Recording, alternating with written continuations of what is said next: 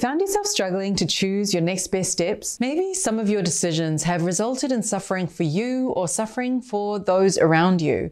And perhaps that's blocking you from making your decisions right now. But ever considered that your beliefs, attitudes, and behaviors that are contributing to your decisions have actually been automatic? In other words, ever considered that your decisions are unconscious? In some way, your decisions weren't really yours. And you're not alone. Think of the number of people that are staying in jobs they hate, overeating, having an affair, staying in unhealthy relationships. Why do we do this to ourselves? Why do we find ourselves leaning towards unhealthy behaviors and then finding ourselves stuck in making good decisions for ourselves? We're going to explore why that is, and then I'm going to give you tips that I found useful that I hope will help you in your journey to make clear, conscious decisions. Hi, I'm Rosanne Clay, helping you deliberately create a life you love. First, let's understand how the decision-making process works in our brain. There's a part of our brain that takes care of inhibitory control and flexibility. That's the part that takes care of thoughts and impulses that are not good for you, and also the part that can adjust to changes and demands and priorities in your life. This part of your brain is called the prefrontal cortex, and if it's working well, then you make better choices and exhibit optimal behaviors such as problem solving, higher level feelings, and self-control. Further research has shown that children who have experienced toxic environments such as abuse, neglect, or stressful family situations tend to have negative growth in this particular part of their brain. What happens for a child when they're in a very stressful environment, their brain develops strength around survival instincts. But the other areas of the brain don't develop because there's not as much energy going to those areas. As the child grows up, this can lead to engaging in inappropriate social behavior or taking unnecessary risks. It can even lead to avoiding kindness from others. What's even more interesting about the latest science that's come out is that when you're in survival mode, it can change your genetic coding so that your body becomes more efficient to be in survival mode. This also means that if your parents grew up in stressful environments, then their genetic coding was also modified, and you may have inherited genes that are in survival mode.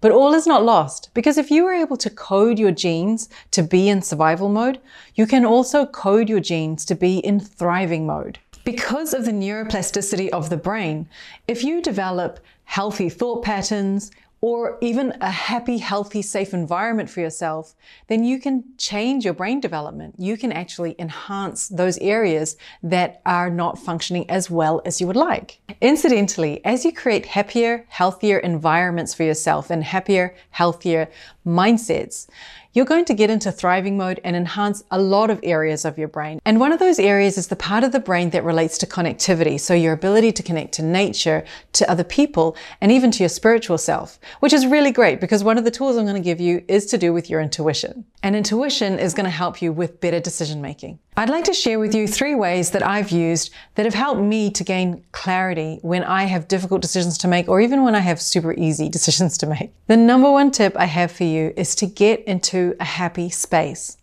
Simply getting into a happy space will create better decisions. So how do you do that? Go share a joke with a friend, laugh at some comedy movie. One of the best ways that I like to get into a happy space is to go out in nature. Nature always provides the vibes, the energy that you need to lift up your spirits. And when you're in that space, and when you're in nature, you can even take off your shoes and walk barefoot so that you really absorb the good energy of the earth. This really brings clarity.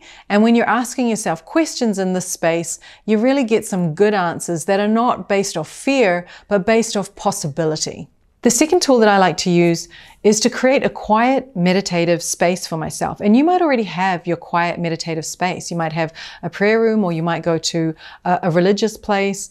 In this quiet space, allow yourself to ask yourself questions. not yes/no questions, but open-ended questions, and then feel into the answer. So this is where you're going to trust your intuition. You're going to trust what your body is telling you. If your body starts to feel uncomfortable when you ask, should I go in this particular direction? Then that's a good sign that your intuition is saying that's probably not for you. And if your body starts to feel lighter and more at ease, that's a good sign that your intuition is saying, yeah, that's a good one. Go with that one. One of the tools that I like to use in this space when I don't actually have like a sacred space for myself is simply grabbing a crystal. You may not have a crystal, but you might want to grab something that's special or sacred to you that helps you to lift your vibrational frequency, because that's what this is about. It's about creating a safe, happy space for you in your mind, and you can use whatever props in whatever spaces that are appropriate to you. My third point is to find ways to declutter your mind. And by declutter, I mean get rid of the noise, get rid of the negative thoughts, the things that are detracting from living a happier, healthier life.